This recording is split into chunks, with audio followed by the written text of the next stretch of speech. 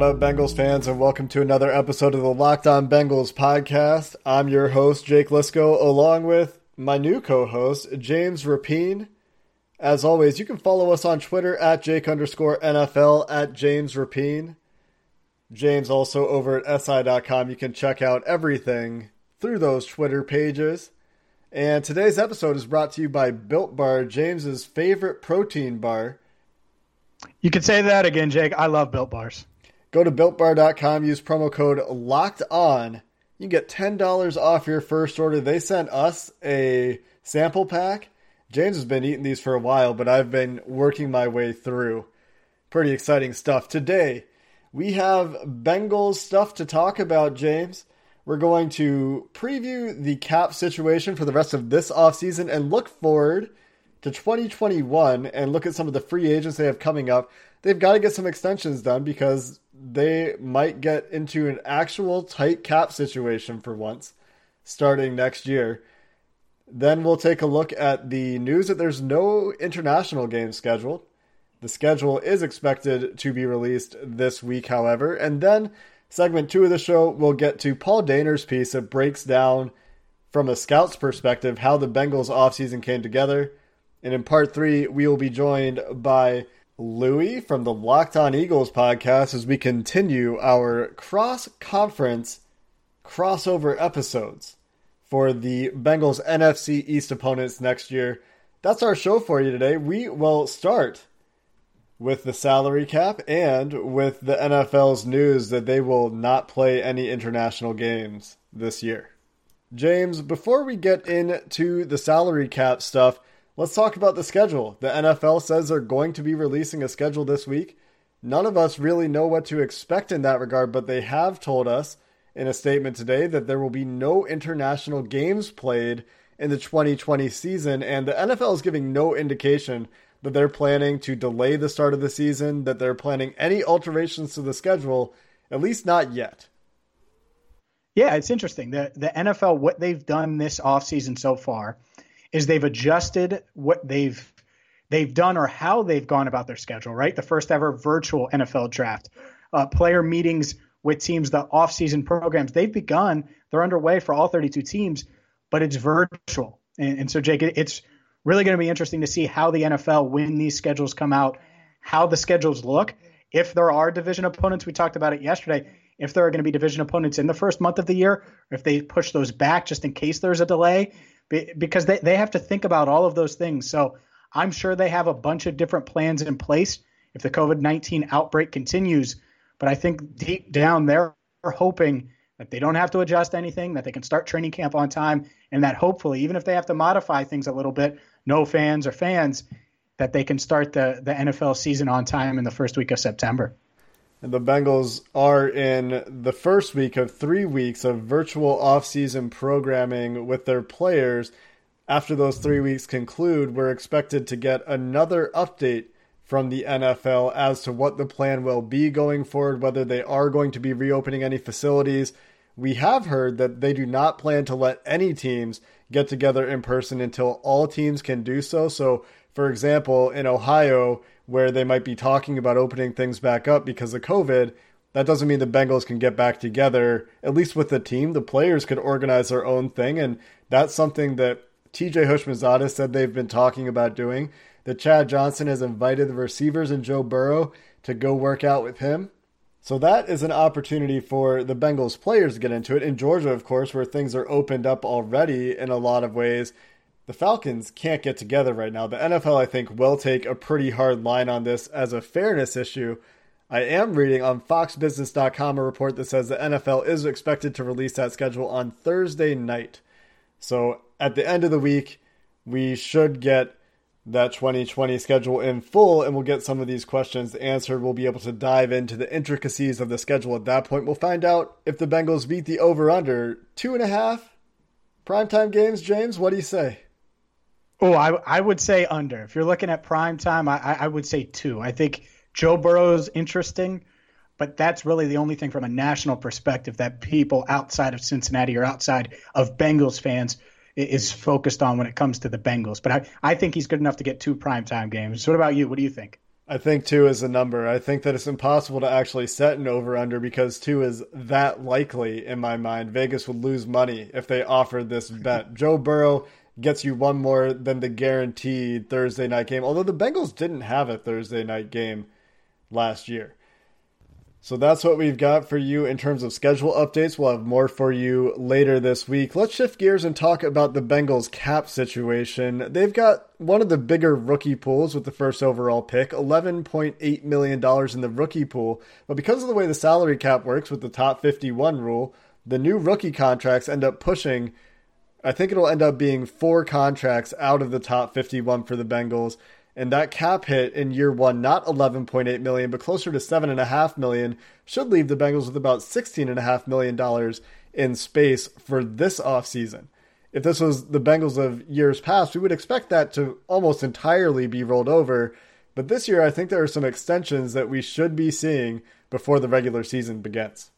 Yeah, I think they're focused on 2 primarily. AJ Green and getting a deal done with him before July 15th, the deadline after they exercise the franchise tag on him.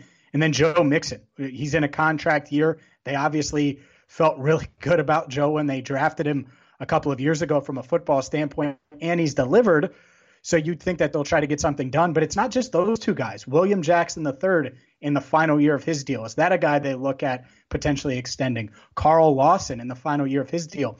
So if AJ Green or Joe Mixon doesn't take the long-term money, maybe they go elsewhere. They have plenty of free agents set to hit the market next offseason.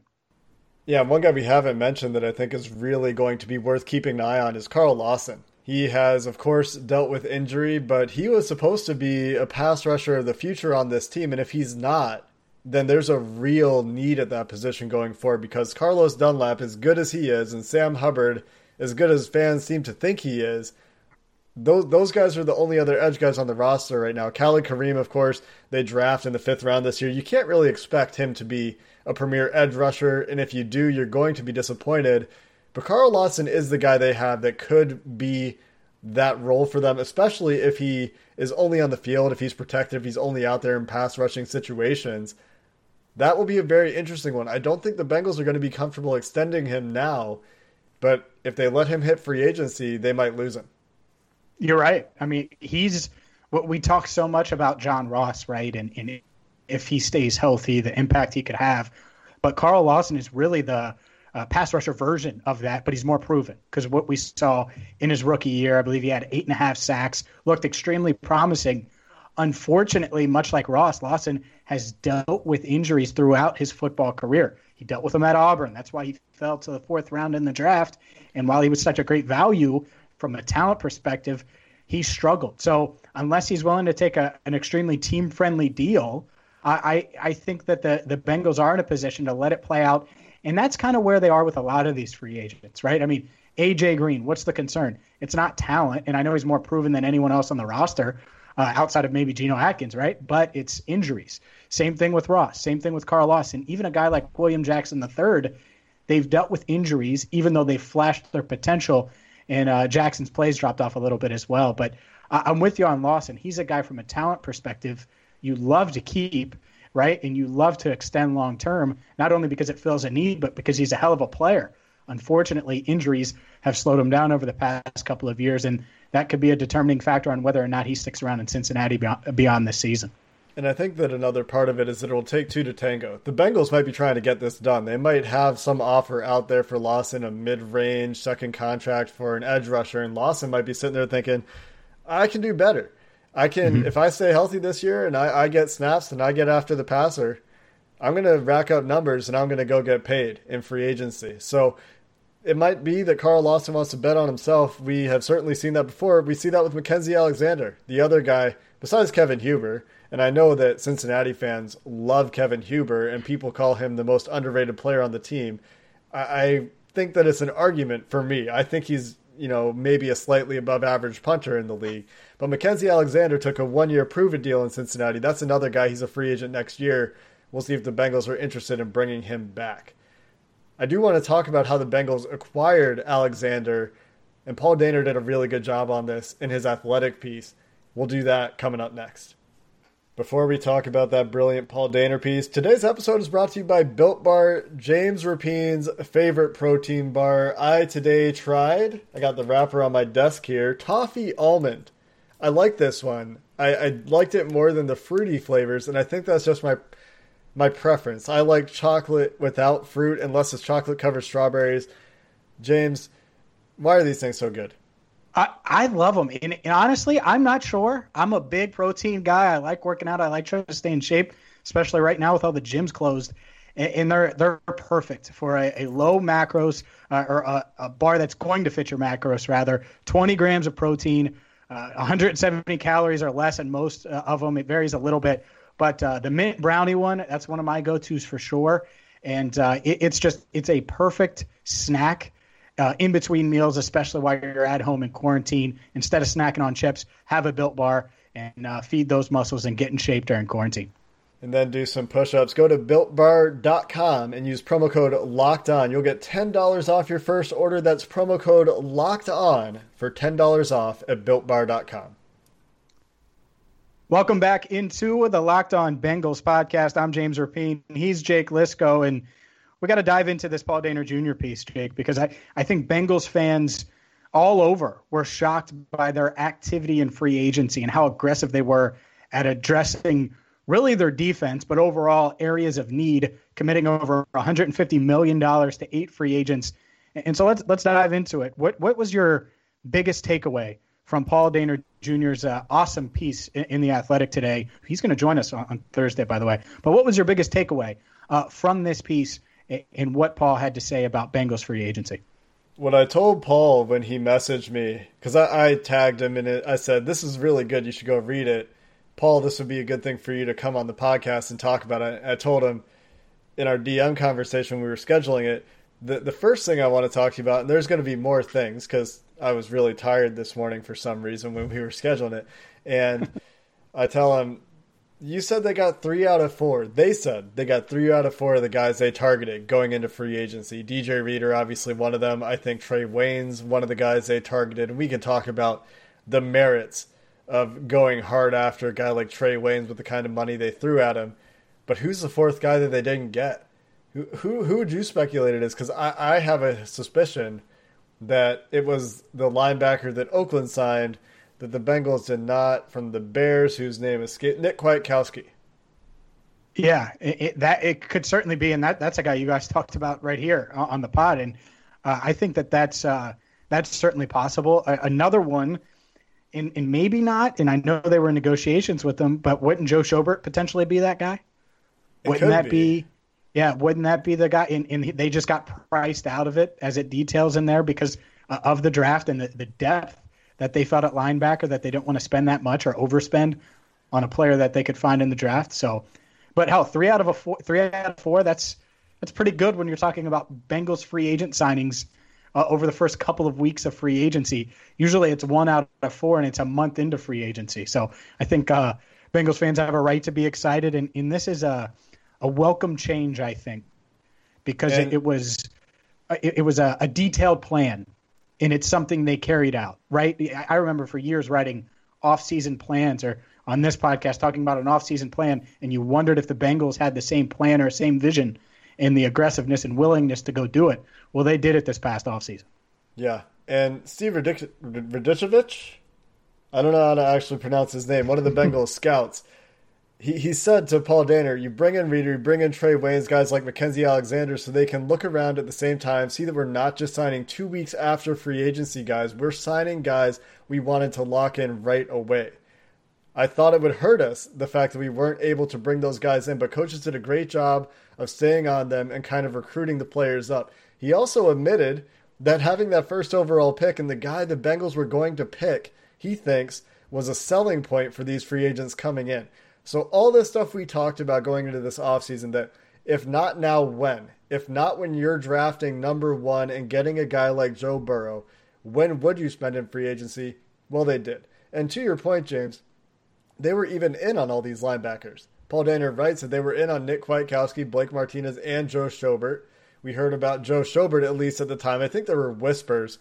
Actually, I think Joe heard at the time that they were in on Nick Kwiatkowski and they got outbid, or he decided on Oakland. Either way, it's just nice to hear that there was a plan, that they executed a plan, because that's what I personally have been asking for. That was one of the things at the top of my list, is have an idea of how you want to attack free agency and execute the plan.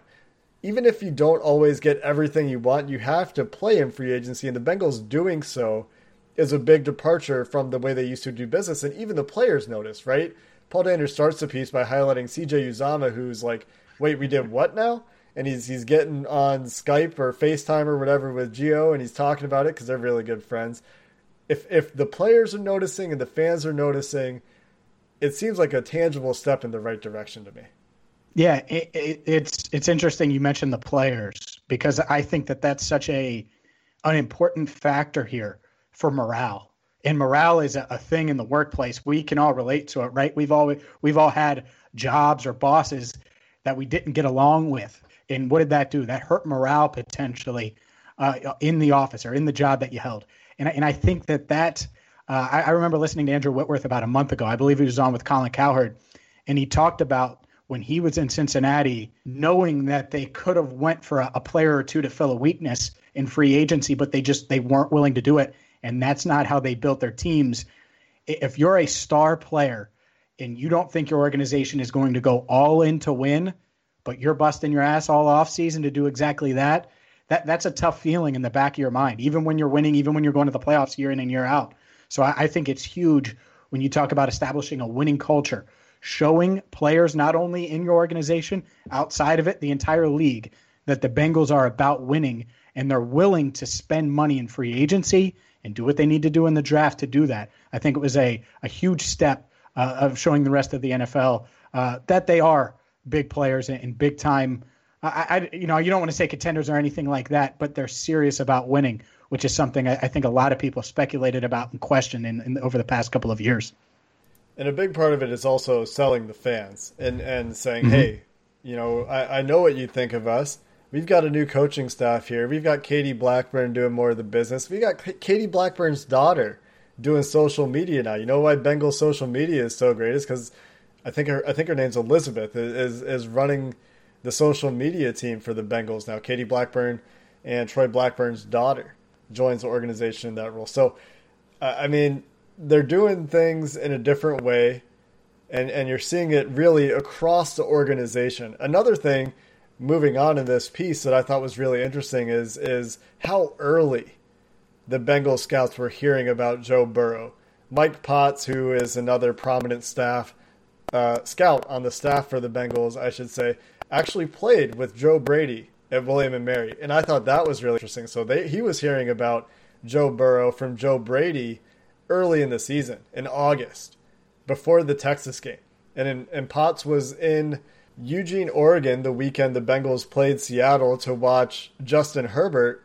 And, he's watching the Texas game in his car on his phone at the moment that Burrow steps up and gets hit as he's throwing to seal the game. And then he's kind of immediately, he says, and I immediately booked to go see Joe Burrow. And he went to see him the very next week or something like that. And the Bengals were on him before we were, because for me, just like Potts, I was sold on him in the Alabama game. In Alabama, Joe Burrow's taking LSU in there, going punch for punch with that Alabama offense and then winning the game.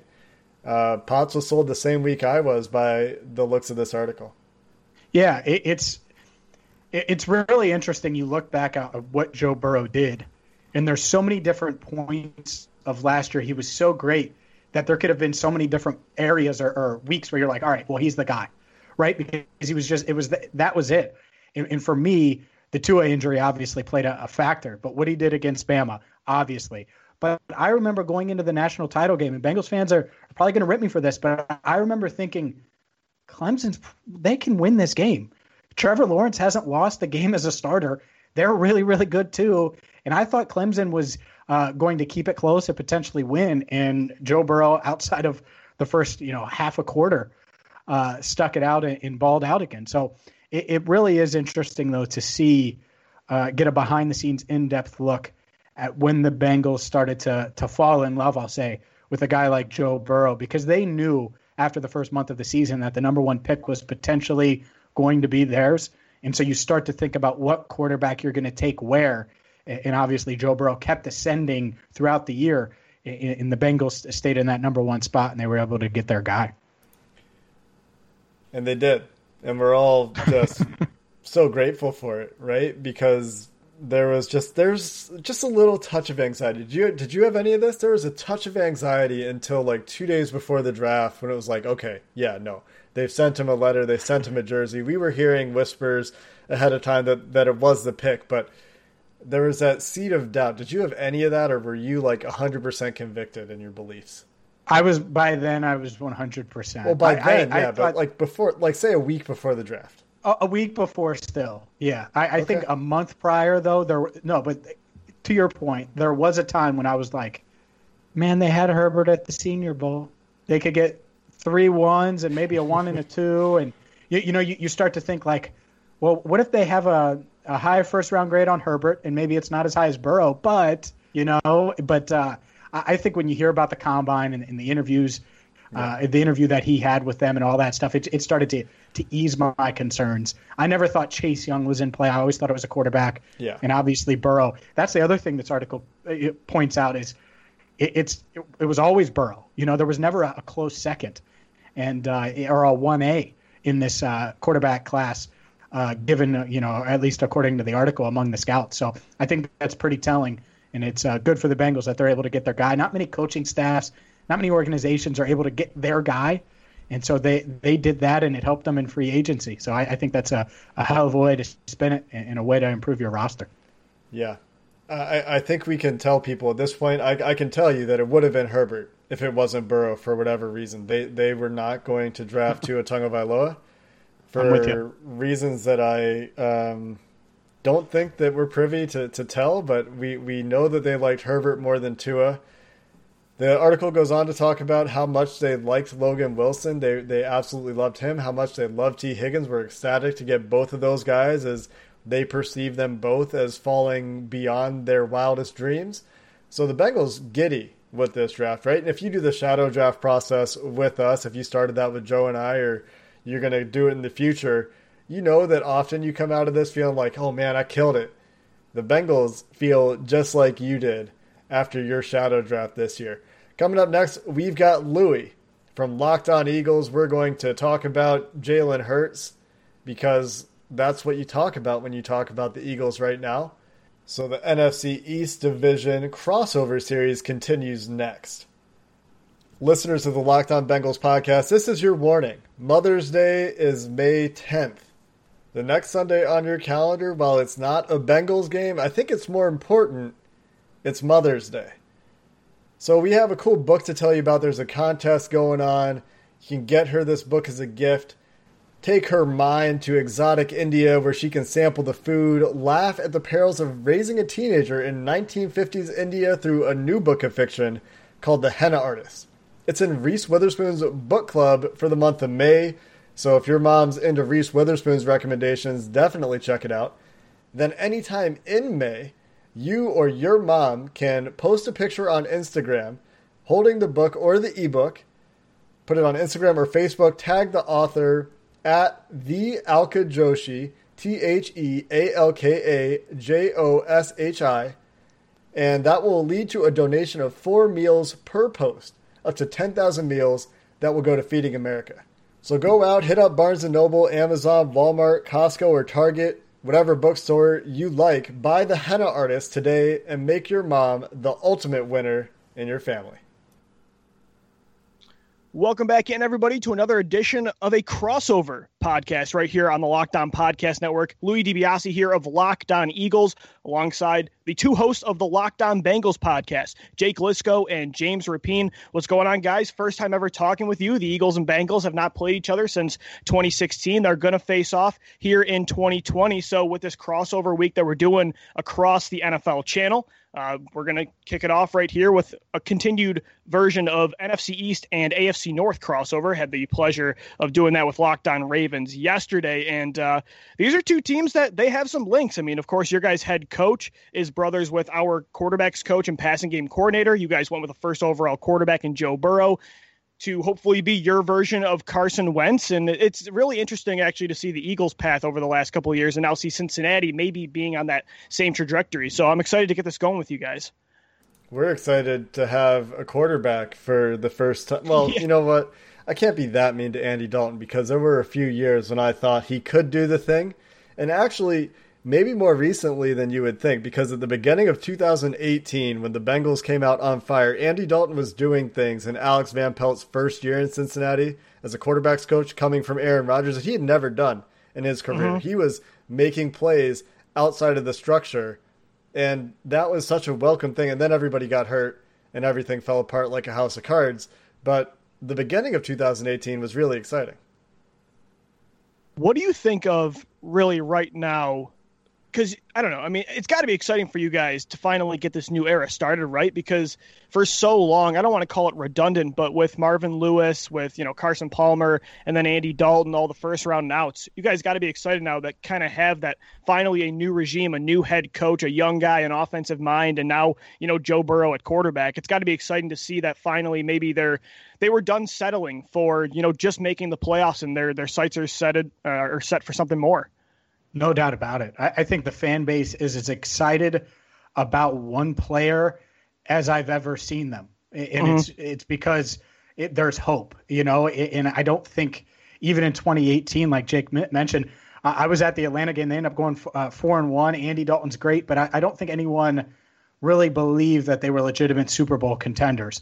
And right. the goal obviously is to do that. And I think that they believe, fans believe, and the Bengals organization believes that Joe Burrow can be that guy. So when you have that, even though it might not be this year, I think it gives fans a renewed sense of optimism.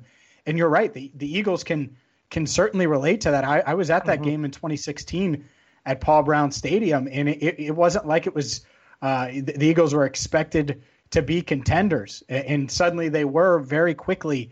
When did you think that the Eagles had turned the corner? Was it when they drafted Carson Wentz? Was it midway through his rookie year after they traded Sam Bradford? When was it? So I think the mindset changed because with Chip Kelly, Howie talked about this, Howie Roseman, our general manager, when he came back into power when Chip got fired, he talked about being done with the Band-Aids, right, the bridge-type players, and really going for it. And I think that all started with Carson Wentz. I think Carson Wentz is a symbol of Philadelphia going for championships now, not just going to try to make the wild card round, get maybe a playoff win. Like Wentz was them going for it, making multiple trade-ups for him. I think when they actually got there, because in 2016, I remember the Bengals actually gave the Eagles one of their worst losses. That was one of his worst games, and Doug Peterson as a play caller, that was one of the Eagles' worst games over the last 4 seasons. So their first rookie year, they started off 3-0, but you could tell there was a lot of work to be done. It really did start like on the field. I thought, okay, this team is legitimate. They're a real NFC power and an NFL power. 2017, when they beat the Carolina Panthers on Thursday Night Football, they were 4-1 before that game, but they were beating the likes of the Giants, the Chargers, an older Cardinals team at that point. When they beat Cam Newton and the Panthers on primetime football and Wentz just dominated that football game, that's when, on the field, I said, okay, they're ready. They had the mindset, and that's when they really took that jump. And, of course, the rest is history. And so with that, I kind of want to ask you guys this question, because the Bengals are kind of now where the Eagles were, I would say, in 2016, right? Where you got your quarterback now in the top 2, Joe Burrow. And I don't know. I think the Cincinnati Bengals, your guys' roster, how far away do you guys think they are? I feel like if Joe Burrow can produce like some of these other young quarterbacks have their first year, and, there's been that second season leap over the past 3 years with Carson Wentz, Patrick Mahomes, Lamar Jackson, maybe it's Kyler Murray this year. I think if Joe Burrow, it doesn't take as long for teams to rebuild anymore if you find that quarterback and if they can immediately produce. And teams, they expect that now from their top rookie quarterback. So do you guys think this team is far away, or if Burrow really is that special talent, could they get to that? Because the Eagles, guys, I didn't think in year 2 of the Wentz-Peterson era in 2017, they were going to win a Super Bowl. I thought maybe they compete for a wild card spot, and they won it all. Well, when did the Eagles make all their big free agency moves? Was it going into Wentz's second year? Yeah, it was in the second year, and they brought in Alshon Jeffrey, Torrey Smith, but they didn't like go all in. I'll say like 2011 with the Dream Team. I mean, they had still a core intact from the Chip Kelly era that I thought would be good, but I thought maybe 9-7, 10-6, not 12-4 and a Super Bowl championship. Weren't there some significant trades, or am I just thinking of another team? They traded for Timmy Jernigan during that offseason. They brought in Ronald Darby. Yeah. But again, not like crazy big. It wasn't like signing Nnamdi Asomugha, right? Or trading even for Darius Slay this offseason. They also made a trade at the deadline for Jay Ajayi. But they're big moves, regardless, sure. Right? But maybe not like huge moves, but they're important role players that really help push the team along. So the Bengals this offseason, I think, are maybe a year ahead of schedule. Maybe they're looking into the window starting earlier. The Bengals certainly believe they're going to win more games this year. And when you draft a quarterback who's going to be 24 in his rookie year, I think you have to expect that, right? You have to expect that Joe Burrow, coming from the Joe Brady offense, is going to be able to hit the ground running. A lot of similar concepts are going to already be in the Cincinnati offense, and they'll take some stuff from the LSU spread offense and probably use a little bit more 5 wide, which isn't really a staple of the Zach Taylor system, but is something that we expect to see a little bit more. But they go out and sign DJ Reader, Trey Waynes, which you can debate the merits of the money on Trey Waynes, and I won't really argue with you too much about it, but Mackenzie Alexander, a really solid slot corner. For sure. They make some role player signings down the roster as well. They miss on the top tier linebackers, but then they come back, they draft 3. They signed Josh Bynes, who really helped stabilize the Ravens last year. So they make all these major offseason moves. They still got decent veteran core, but they're just old at this point, right? AJ Green, Carlos Dunlap, Geno Atkins, all on the wrong side of 30.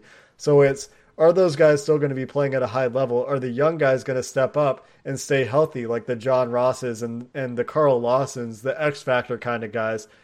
And then if things go right, it's easy to see Joe Burrow having a strong rookie year, hitting the ground running. But you also have to remember rookies in the NFL generally are not better than veterans. Generally, there are exceptions, but it usually takes time. So I'm looking at a 2-year process because I just that's my approach. And as a Bengals fan, I think that's many of our approach. Like, we're kind of believe it when we see it types because we've been hurt so much, Understandable.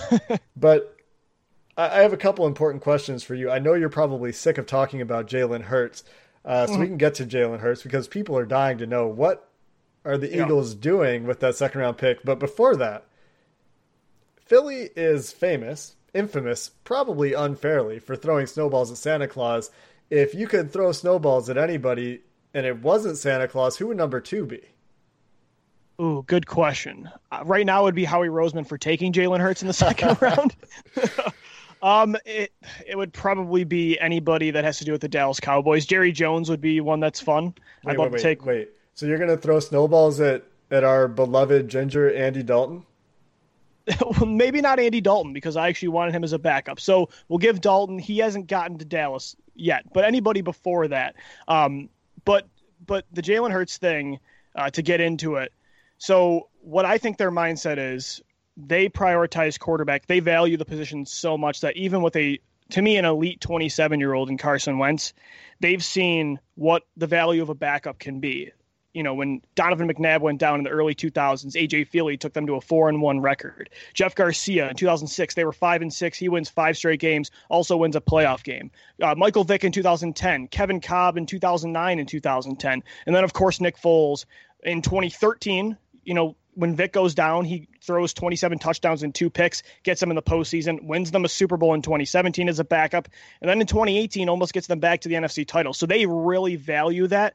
For me, though, trust me, I want a good backup quarterback. I would have loved your guys' old starting quarterback, Andy Dalton. I think bringing in a veteran like that is, while he wasn't great in playoff games, he has 4 games of playoff experience. I think with a good supporting cast, which he would have in Philadelphia, he could get the job done. And he wouldn't bring an expectation, a pressure, and a distraction that a 53rd overall pick does, like Jalen Hurts. It has nothing to do with Hurts as a prospect. I'm fine with Jalen Hurts, the player. I think he eventually can develop into a pretty good quarterback. He's my kind of style quarterback. But again, to me, there is just so many other good players on the board that can help your team right now that you get for 4 inexpensive years. like, to me, the only way you take a quarterback in the second round is if your guy's 35 plus years old, or he's Mitchell Trubisky, Andy Dalton, that kind of player. Not when you have Carson Wentz. I get having a good backup, but you don't take a guy, to me, that early. What guy did you want at that spot? Like, was there a player that stood out the most for you? Yes, it was LSU cornerback Christian Fulton. Yeah, I also really liked Jeremy Chin. I liked Willie Gay Jr., Joshua Uche. There was a lot of players there for me that, again, quarterback it was the last thing on my radar. And I know that, again, Howie had this outlandish quote about being a quarterback factory. And while I think that's a dumb quote, it's true. They do want to continue to invest in that position. I never thought it would be with that valuable of a pick, because they didn't want to move that pick on day one to move up to get CeeDee Lamb. So for me, like, instead, you didn't want to do that because you wanted his quarterback. It's hard to swallow that logic. Well, but CeeDee Lamb obviously won't have a successful career as a Dallas Cowboy. I do have to tell you that you've just made the most compelling case for having a good backup quarterback that I've ever heard. I've long been a proponent of, you know what, if your starter goes down, you're hosed. Yeah. There's nothing you can do about it. But I even Nick Foles won a Super Bowl. Okay, whatever. Joe Flacco won a Super Bowl once. Anybody can do it if they get lucky. Right. And get what hot. are the odds of that? That's my thing, is I don't like that way of roster building. I think that's a cynical way. First off, I think you're betting against your own quarterback. Even if that's not the message you're sending to Carson Wentz, spending a second-round pick on a quarterback is you saying you don't believe he's going to stay healthy. So for me, that's just, what are the odds of Nick Foles doing that again? Jalen Hurts becoming that player. The Eagles have had that happen a lot in the past, but I don't think it's a predictable, it's a repeatable strategy. I think, again, having a good quarterback, a backup quarterback, is very important. You don't want to have Curtis Painter when Peyton Manning goes down. No. But again, a second round pick, it just brings a lot of things that to me are just not worth the negatives.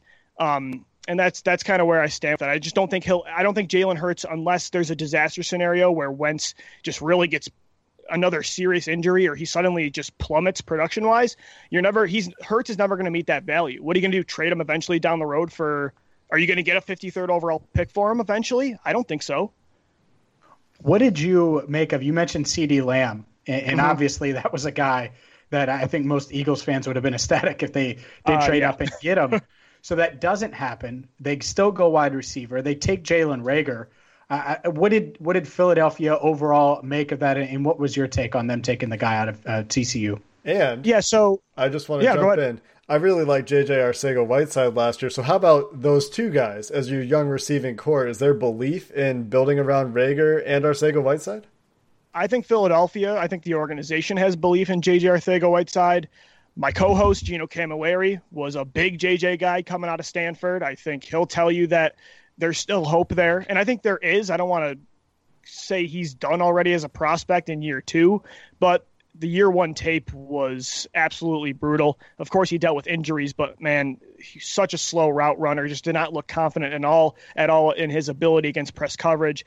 A lot of bad drops. So with JJ, there's still hope, but for me, I'm glad they went with Jalen Reagor. I'm glad they traded for Marquise Goodwin. They brought in John Hightower and Quez Watkins. To me, they need a lot of bodies there. And what they need, why I like the Jalen Reagor pick, is they need so badly. Since 2014, they have not been able to replace Deshaun Jackson. Even bringing back Deshaun Jackson last year, it didn't work. He got hurt in week one. But you saw just in that one game how important a burner, a guy that can take a 5-yard crosser to the house, can be for this offense. Carson Wentz has never had that. They've tried. They brought in Torrey Smith in 2017, Mike Wallace in 2018. They brought Deshaun back last year, but it was time for them to bring in a young guy who can be that new Deshaun for Carson Wentz. And that's what I really like about Reagor, is compared to a guy like Justin Jefferson, I just think he has so much more upside, and he's the kind of receiver the Eagles need. I think it would have been redundant to take someone like Jefferson, who I think makes his money in very similar ways to Zach Ertz, Dallas Goedert, J.J. Arcega-Whiteside. Reagor's the type of player this team needs with Deshaun. I want multiple guys that have that speed, but also Djax is 34 years old. After this year, there's no guarantee he's going to be in Philadelphia. And Wentz is good. He thrives with those fast receivers. So to me, I thought the Reagor pick was great. And I think he has upside to be more than just a burner. I think you see a guy that's 5'11", that can go up and high point the football like he did, 0 drops in the red zone at TCU, dealing with the awful quarterback play he did. I really like the pick, and I think the fans were also happy with it. I really liked Jalen Reagor as well. Actually, I'm glad the Bengals got for what they need. I'm glad they went with T. Higgins instead, but it will be interesting to follow the careers of those two guys. The Bengals, though, just looking ahead at this matchup, the Bengals are favored in one game, and that is at home against the Jacksonville Jaguars. They're the least favored or the biggest dogs in Philadelphia. This is the matchup we're talking about between these two teams right now is the most skewed against the Bengals' favor in the entire season. How does that make you feel? Wow. I mean, I don't feel like Cincinnati is going to be one of the worst teams in football this year. So I wouldn't overlook them to the point where I think the Eagles are going to blow them out of the water in that game. By the way, going to receiver real quick, how are you guys feeling about that cast? Like, what do you think is going to happen there? There's a lot of bodies there. AJ Green coming back. You've got Tyler Boyd, John Ross, who I really liked coming out of Washington. You got T. Higgins now, Auden Tate. You guys got a lot of receivers there that I feel like you're kind of in that same tier. How do you think that spot shapes up? It's going to be interesting to see because you're right. They have a lot of guys on paper, but they're not sure about AJ Green's health. Obviously, you mentioned John Ross. He hasn't been able to stay on the field. And so really you could see those guys go down early on in the year, and then you're relying on Tyler Boyd like you had to do last year, Auden Tate, and T. Higgins. So I think that's why they prioritized it in the draft. Also, A.J. Green playing on the franchise tag potentially if they can't get an extension done, Ross in the final year of his deal. But if they do stay healthy, I don't know of many rookie quarterbacks, especially drafted number 1 overall, that walk into a 7-time Pro Bowler, a back-to-back 1,000-yard wide receiver, the 9th overall pick in John Ross, who did show some signs last year, and then a second-round pick in T. Higgins that I know the Bengals had a first-round grade on. So I think they feel really good about where they're at from a wide receiver room standpoint, but health is a huge question mark and the biggest question mark entering the season. Well, that's go ahead, Jake. Anytime your 5th wide receiver is Auden Tate, go look up Auden Tate highlights from last year. He's a highlight reel. He's fun. And if he's your 5th wide receiver, if those guys stay healthy and he's not elevated to be your 2nd wide receiver, I think you're in pretty good shape. So I think from a health perspective, like James said, if they can stay healthy, they feel really good about the depth. But the health is a question, even for Auden Tate. Like, even when you get down to that part of the roster, Auden Tate ended the season on IR last year. Well, that's the thing. And, the injuries are a big concern. But, if they keep that core intact this season, that'll be a huge benefit for Joe Burrow, who we saw the talent around him at LSU, what he could do with that.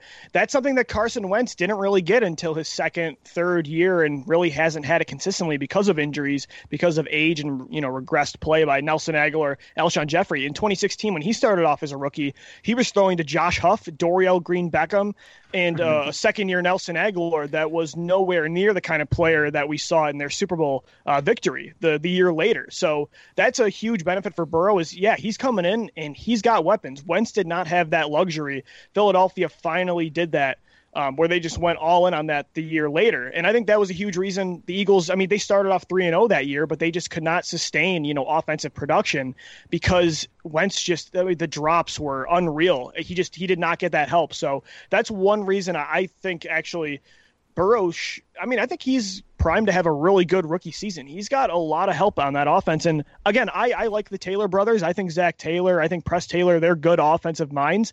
And, Press, obviously the Eagles quarterback coach, he became their passing game coordinator this year. I think both those guys are, 2 of the up and coming coaches in the NFL. Well, I hope that this matchup is more fun to watch between the brothers coaching with the young quarterbacks than Vegas seems to think it will be. Louis, thanks so much for the conversation, my man. What do you think? Do you think the Bengals, you sound like you think the Bengals are going to cover that 10 points. I'm just going to write you down for that. Bengals cover 10. And my fans probably won't like that, but for your guys' sake, we'll write me down for that. You can edit that out later. This has been another edition of the Locked On NFL Channel's crossover edition, going across conferences, the NFC East and the AFC North. We'll finish up with the rest of the division later this week. Tomorrow, we will get James's thoughts on the Bengals 2020 draft thoughts, because we haven't gotten that yet. James, of course, joins 2 weeks after the draft. We're going to make him put letters on each pick, and I'm going to make sure he doesn't give straight A's. And then later this week, we're going to have a surprise guest on Wednesday night that we're really excited for. And then Thursday, we've got Paul Dehner Jr. I don't know if we'll have time for a mailbag. If we can fit one in, we will. Might have to wait until next week. But until tomorrow, Bengals fans and those draft grades, have a good one.